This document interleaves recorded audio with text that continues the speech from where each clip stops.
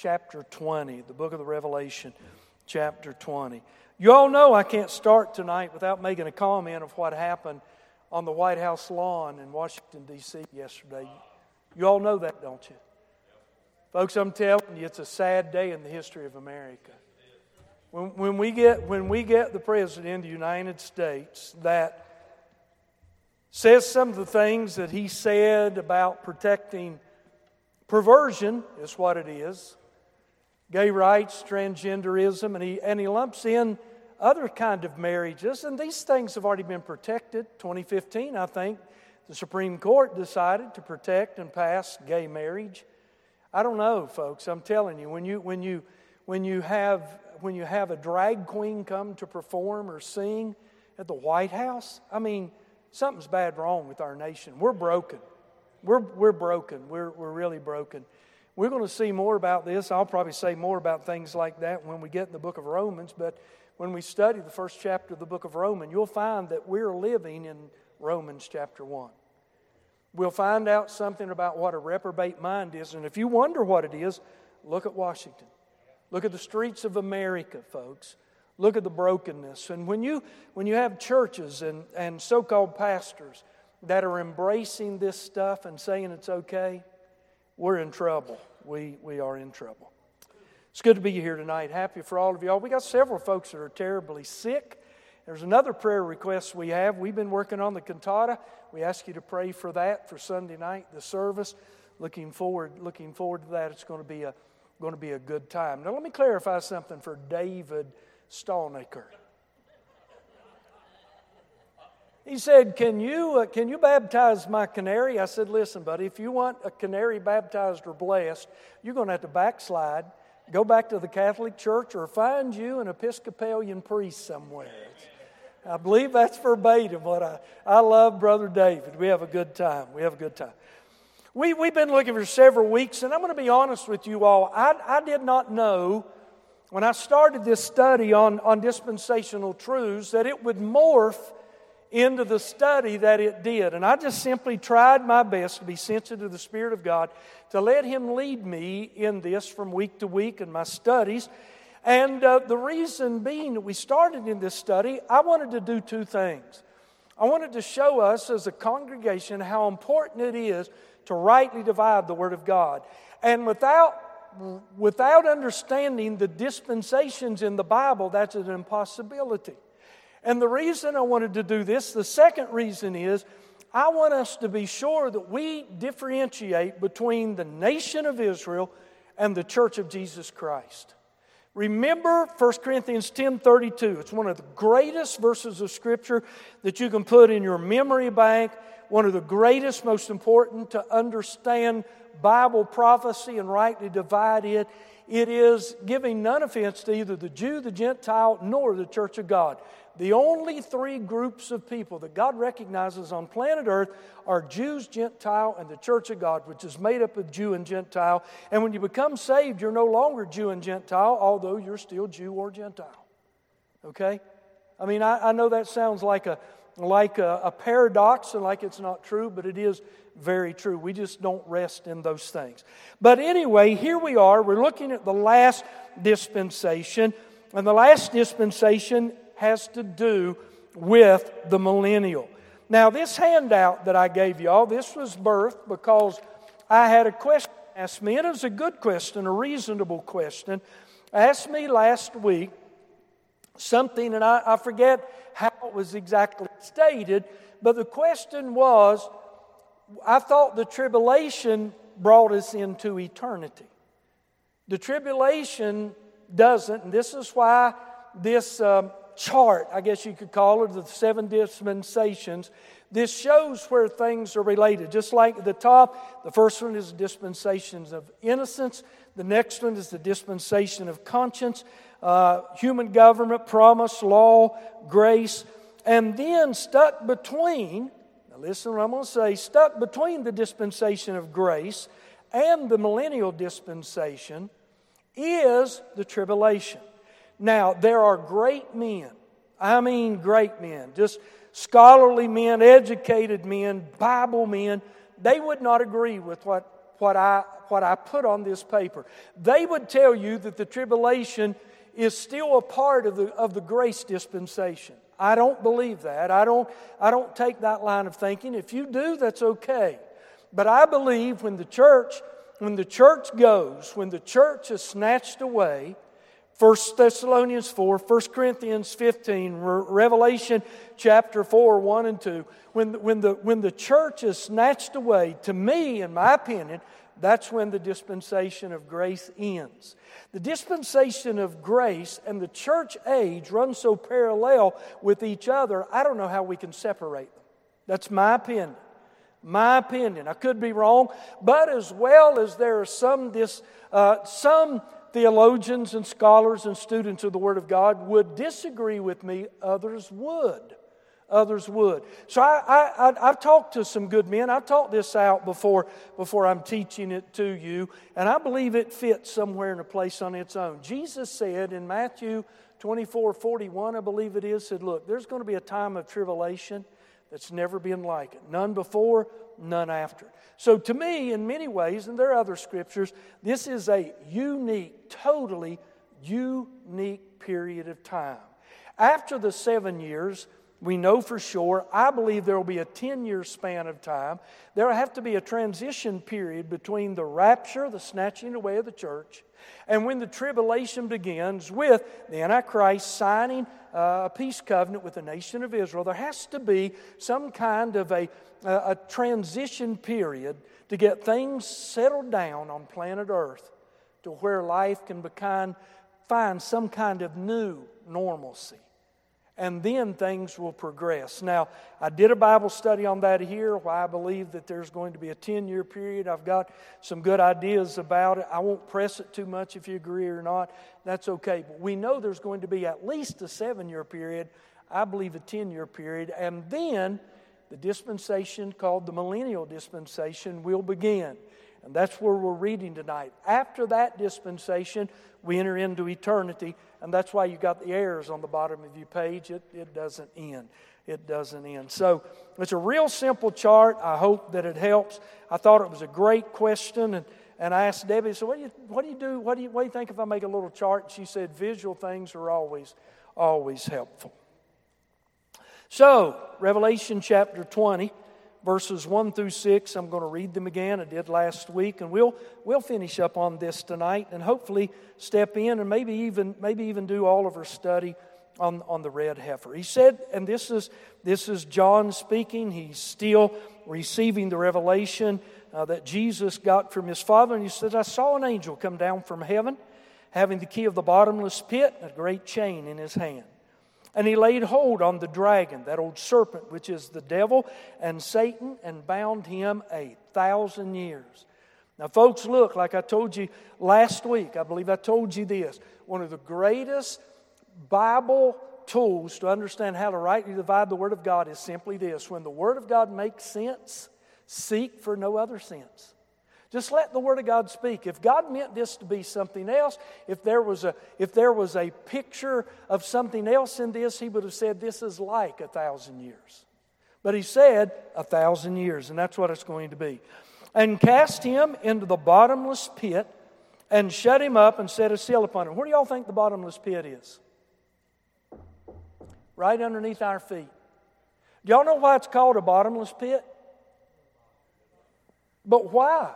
The earth is always rotating on its axis. And I can't help but think that there is this would make it terrible. There's a continual sensation for those in the bottomless pit of falling. The lost have no foundation to stand on in this life. Why would we think they would have it in the next? Anyway, that's just a thought for me. That he should deceive the nations no more. Look at the next word, till 1,000 years should be fulfilled, and after that he must be loosed a little season. And I saw thrones, and they that sat upon them.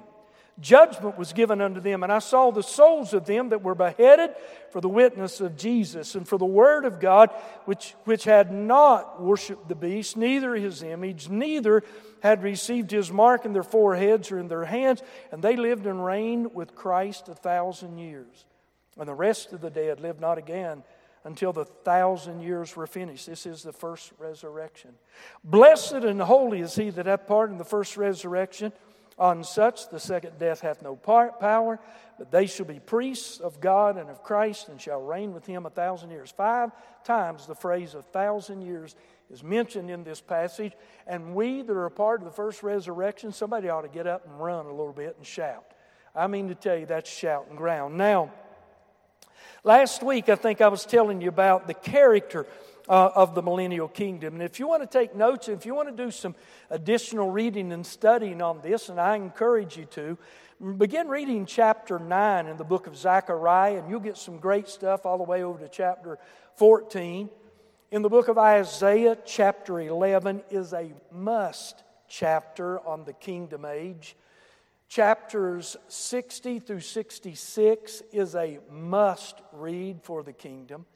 The book of Ezekiel, if you want to read about the temple and the kingdom, started wrong about, may as well start at chapter 40. It doesn't start about the temple at 40, but if you read it and read about the forerunner, John Baptist, and it goes on into explaining the temple in the kingdom period, it's a great read and study. Now that's not an exhaustive list, but that'll keep you busy for just a little bit of time, and trust me, it will be fruitful if you want it. But this kingdom is going to be an amazing kingdom. I mean to tell you, it is going to be an amazing kingdom. And I left my other notes at the house. Isn't that good? But that's all right. I'll go. It's going to be a theocracy. Does anybody know what a theocracy is? We're living under today in America a supposed democratic republic. In 1777, is that when the Declaration of Independence was signed? Is it 77, 76? 76. Now, y'all know I'm not good with numbers, so y'all understand that. I think it was Ben Franklin that said, after they signed it, and they said, "Sirs, there is your republic if you can keep it." I'll never forget when I was startled to think that though I believe we've got the greatest documents ever written by man for the government of man and human government, though it was established under the days of Noah, the days of the dispensation of human government, it still continues today. It's not the ruling theme of this dispensation. Grace is, but at the time, under Noah's days, it was. But it still affects us in this day. I was shocked when I realized that our documents are no greater than the men that swear to support them. That won't let you sleep good tonight, by the way. But when we remember that there's a sovereign God that's higher than men and is able to twist the hearts of kings, that'll let you sleep good. That'll let you sleep really, really well. But what is a theocracy? I've spoken long enough, somebody ought to be able to remember what that is. Close. It has to do with religion, priest. It is a government through which God rules through a king and or a priest, and it has a great religious tone to it. So that's it. The idea, the thing there, theocracy, theo. We're becoming an American not theocracy. What is it? Aristocracy. I was right, wasn't it? Yeah. To where, it's almost like a dictatorship down. I'm telling you, folks, it's a strange time in America. So the kingdom, though, will be a theocracy. Who's going to sit on the throne? Yeah. Now look, here's two things, one of the reasons, too, that I wanted to get in this study. The Abrahamic covenant, has it yet been fulfilled? No, it hasn't. Will it be fulfilled? When? During the dispensation of the millennium. There's a covenant of David. By the way, the covenant that God gave to Abraham, we found in Genesis 12, Genesis 15, it's confirmed. But in 2 Samuel chapter 7, when David wanted to build God a house, he said, "No, David, I'll build you a house." God gave David a covenant. Question, has that covenant been fulfilled? No. Will it be? Yes. The question is when? In the millennium. Y'all are getting this, right? when God gave promise to Abraham of a land grant, does anybody remember how many square miles that took in? Somebody's going to say a lot. I knew that. That's a great answer. It is the right answer. But could we be specific? 300,000 square miles. I mean, listen, Lebanon and Iran and Iraq and Saudi Arabia and Jordan, a few others, going to be surprised in just a few days. I'll just be honest with you. It goes from north to Hamath and down to the river of Egypt, I think it is. It goes to the Mediterranean Sea, and I don't know how far over. It goes a long way over, though, in the Arabian desert. Does anybody know, under the leadership of David and Solomon, how much of that 300,000 the nation of Israel has actually possessed? 1/10 of it. 30,000 square miles. I'll never forget one year, Debbie and I had the privilege of going not only to Israel, but we were able to journey into Jordan and go to Petra, as well as go into Egypt. And on our long day, bus trip back to our hotel, we were all beat by the time we got back. I was sitting there looking out the windows, and there's nothing but wilderness. You remember it, Debbie? Sand and rocks and scrubs. No beauty. Man, Spirit got to speak into my heart, and He said, son, you're traveling in the Holy Land. This is the promised land. Man, I got happy about everybody on that. I didn't shout it out, but I wanted to wake everybody on the bus up. Man, listen, God's going to keep His word, and He's going to do it, friend, in this last dispensation. What does the number 7 represent, numerology? Completion. God's going to fulfill His promise. Now, we could take time to go back and dig into the Abrahamic covenant. Don't want to do that. We could go back and dig into the Davidic covenant. Don't want to do that. It would be fruitful, but I do want us to turn to the book of Luke, chapter 1. This fits the season, and listen to the prophecy that Gabriel spoke to Mary, brought it up out of the Old Testament. Friend, this is one of the reasons that when the Old Testament closed with the promise of a king and a kingdom. That's why the New Testament opens with the book of Matthew being written by a Jew to the Jew.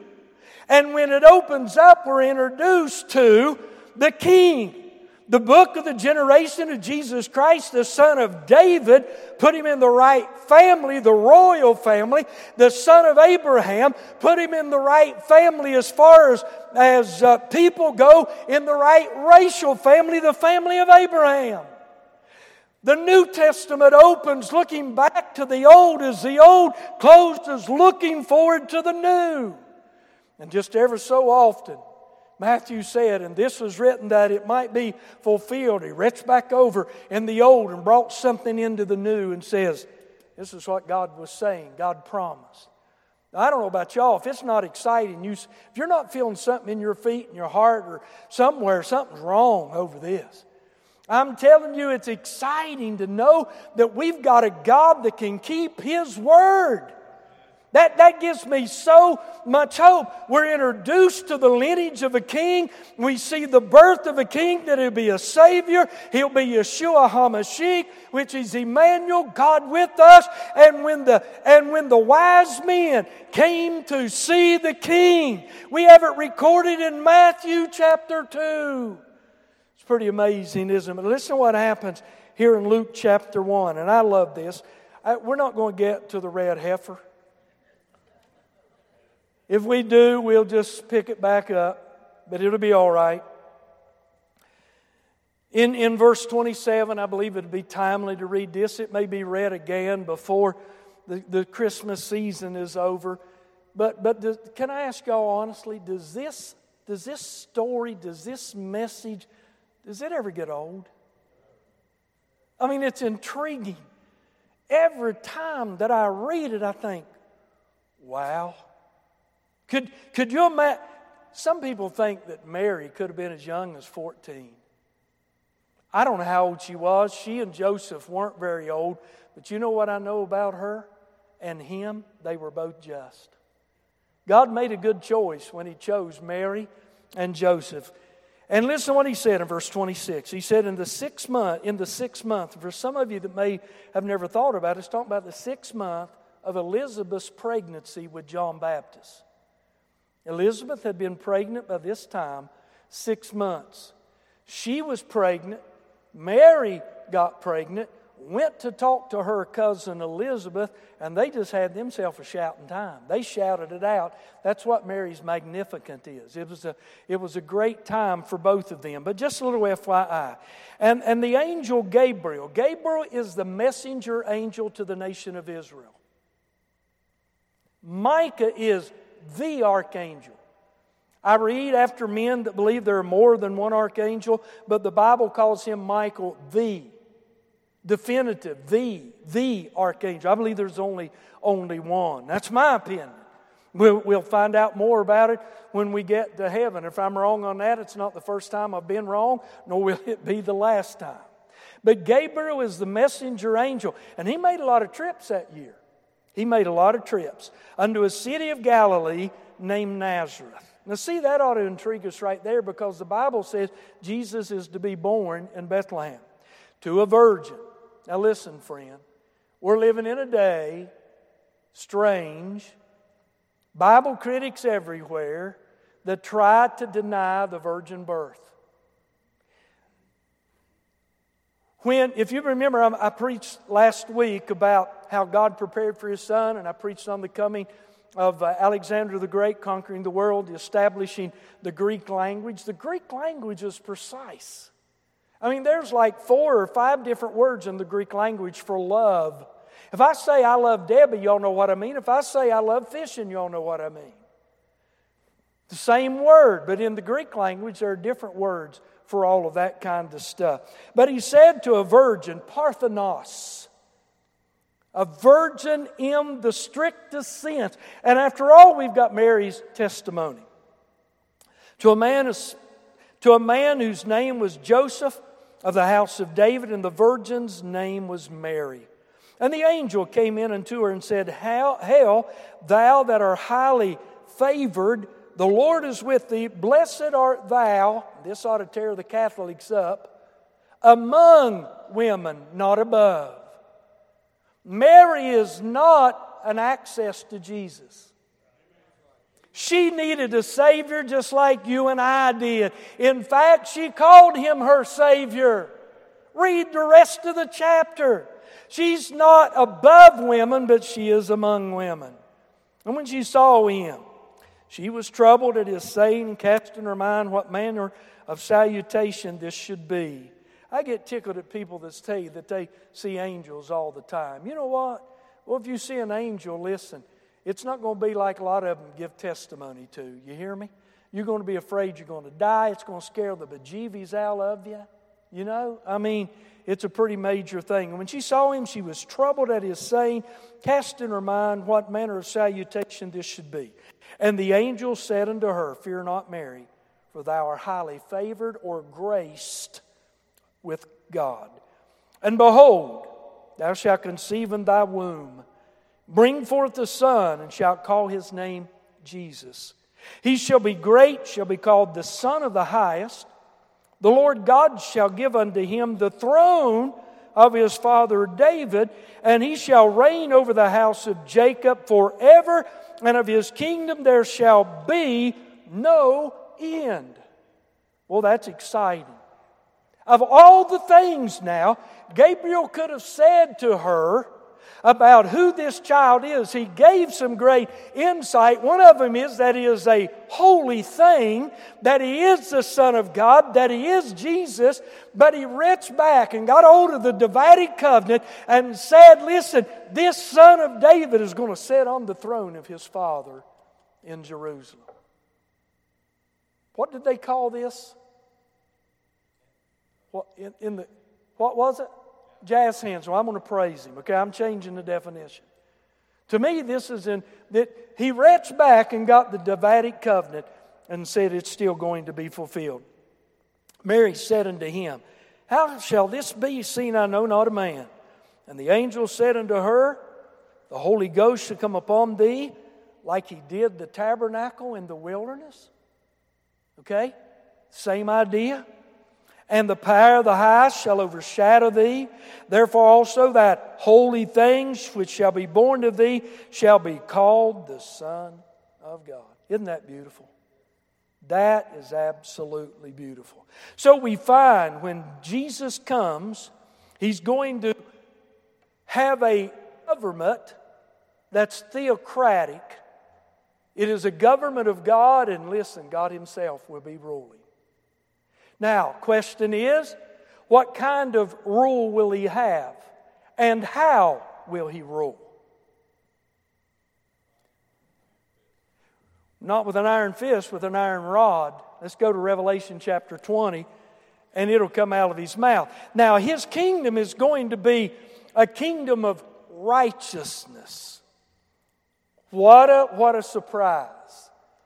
You know what that means? That means that when He says it to be done, if somebody disobeys, there's going to be swift judgment.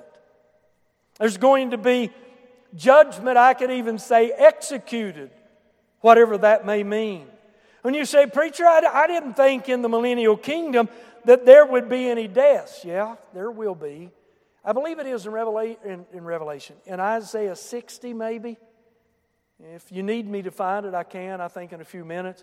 But He said that a child shall die 100 years. You know what that means?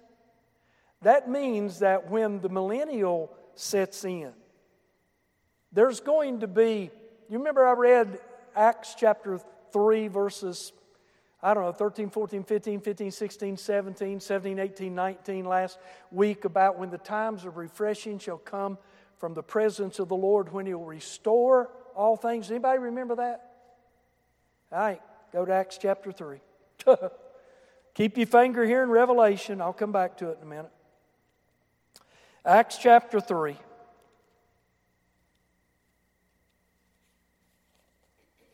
I'm going to read verse 19 down through 20, 21. I was fishing a while ago, never did get to the right ones.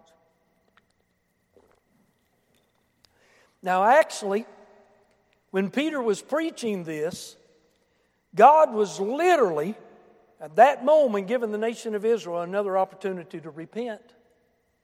Y'all realize that, don't you? It was an opportunity. Had they believed and had they repented, they could have received. God would have done all of this at that time. Do you know why I believe that Stephen was standing when they were stoning him? He had preached one of the greatest messages we have record of in the New Testament.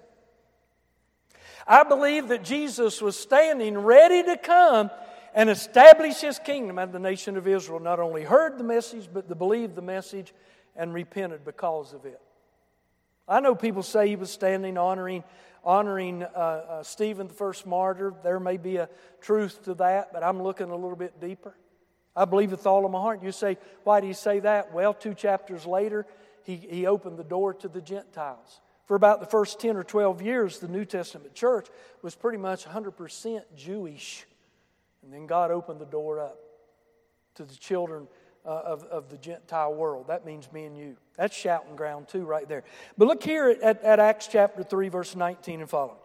He said, Repent ye therefore, and be converted, that your sins may be blotted out, when the times of refreshing shall come from the presence of the Lord. And He shall send Jesus, which before was preached unto you, and whom the heavens must receive until the times of restitution of all things, which God has spoken by the mouth of all of His holy prophets since the world began. Now, God knew that He wouldn't, or that the nation wouldn't receive Him and repent. And He knew that there would be a period of time that would pass before it would happen. But listen, it's going to happen.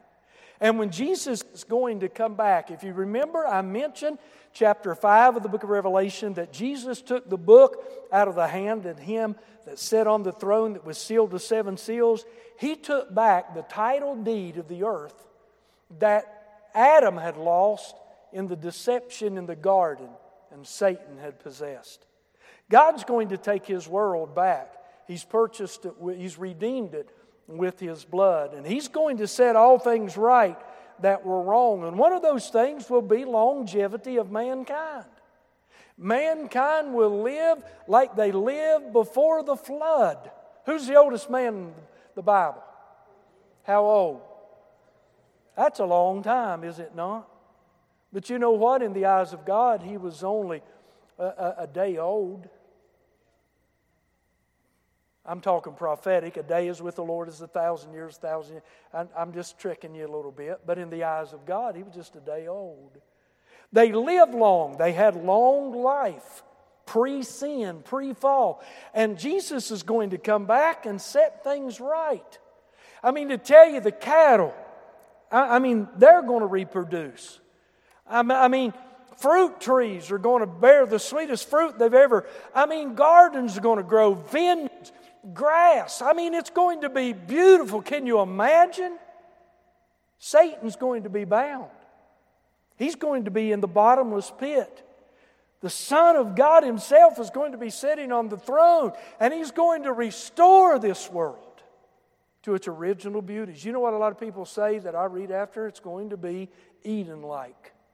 And that's a good way, no doubt in my mind, to refer to it. One other covenant. Can anybody guess what that other covenant is that's going to be fulfilled?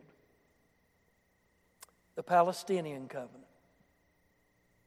The Palestinian covenant. Chapter 30 of the book of Deuteronomy. Read a couple of verses real quick and then we'll close. Your mommy or daddy ever accused you of having your eyes too big and putting too much on your plate? Well, that's the way I do spiritually when I prepare to teach. I teach and I put things down and I think through and pray through and I think, Lord, I don't have squat. I won't last 10 minutes. And I come to find out that I've got more than what I know to do with. What are you grinning about, Greg Carney? You know exactly, don't you? I want to take time, if you all don't care, to read beginning of verse 1 and following.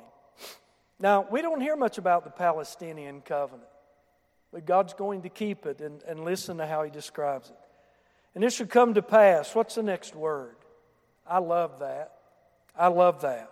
When all these things are come upon thee, the blessings and the curse which I have set before thee, and thou shalt call them to mind among the nations, whither the Lord thy God hath driven thee, and shalt return unto the Lord thy God, and shalt obey His voice according to all that I command thee this day, thou and thy children with all thy heart and with all thy soul. Even at that time, at the foot of Mount Sinai, God knew that His people were going to disobey Him, that they would be sent into the nations of the world in the Babylonian captivity, in the Assyrian captivity, and in 70 AD in the diaspora that is still lasting today.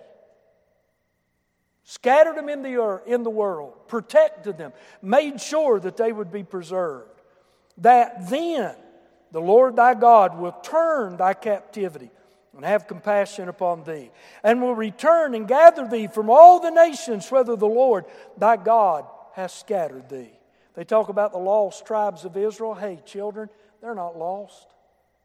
God knows exactly where they're at. If any of thine be driven out into the outmost parts of heaven, from thence will the Lord thy God gather thee, and from thence will He fetch thee. And the Lord thy God will bring thee into the land which thy fathers possessed, and thou shalt possess it, and He will do thee good, and multiply thee above thy fathers.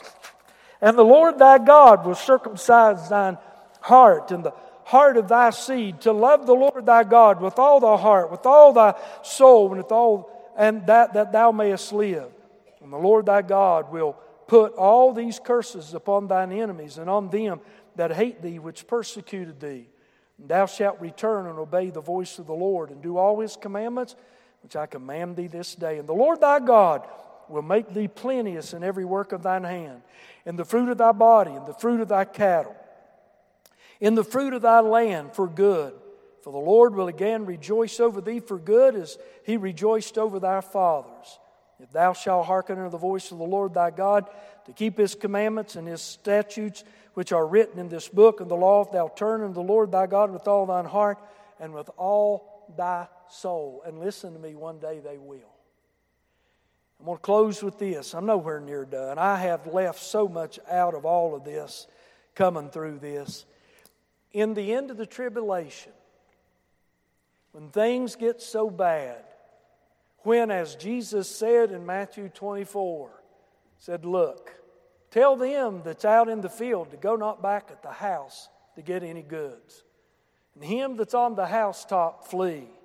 And woe unto you if you're given suck with that in that day, meaning you're with child, you're taking care of a child. It'll slow your progress, it'll hinder your escape. It's going to be tough. He said these are going to be the days. Now, when they get to the point, and Zechariah tells us when that will be, Jesus will, like Joseph, reveal Himself to His people. I believe that very possibly they will resort to that place called Petra. If I had time, I'd make some statements about Petra. I believe God's able to hide His people right in the open. He's going to preserve them. They're going to flee, and there is good Bible reason why people believe that they will flee to Edom. That's where Petra is. And one day, when it gets so difficult, He'll come and He'll reveal Himself to them. They'll see the wounds in His hands. Zechariah said, they'll say, what are those wounds in thy hands? And He'll say, these are the wounds that I received in the house. Now listen to this, of my friend. And you know what the Bible says? That they'll mourn for him as for an only or a firstborn son. They'll repent. They'll repent. I'm telling you, God's going to bless His people. He's going to bless them completely. I don't know about you all, but it excites me. Next week, the Lord willing, if you want to read on the red heifer, I think the red heifer, just by memory, forgive me if I'm wrong, it's only in 4 different places in the Bible. It's in the book of Genesis 15. One of the beasts that Abraham was to cut into was a heifer of 3 years old. In Numbers chapter 19, that's the main chapter passage that we're going to consider. In the book of Deuteronomy, maybe chapter 21, it's mentioned, and also over in the book of Hebrews, chapter 9. So we'll look at the red heifer. It's an exciting time. I will say this about it, and I'll just kind of tease you a little bit. There's a lot of people believe that the last red heifer that will be discovered is a great indicator that the Messiah is nigh at hand. Watch my little head. I agree with that. I agree with that. There are 5 cows now in Israel that were produced, guess in what nation? Guess what state? Texas. Texas. That's been shipped to Jerusalem. They're younger than one. We'll say more about it, but they're watching, and there's reason to be excited. Now, there have been others found, and they didn't prove out, but still, we'll look into it a little bit next week. Comments, questions? All right.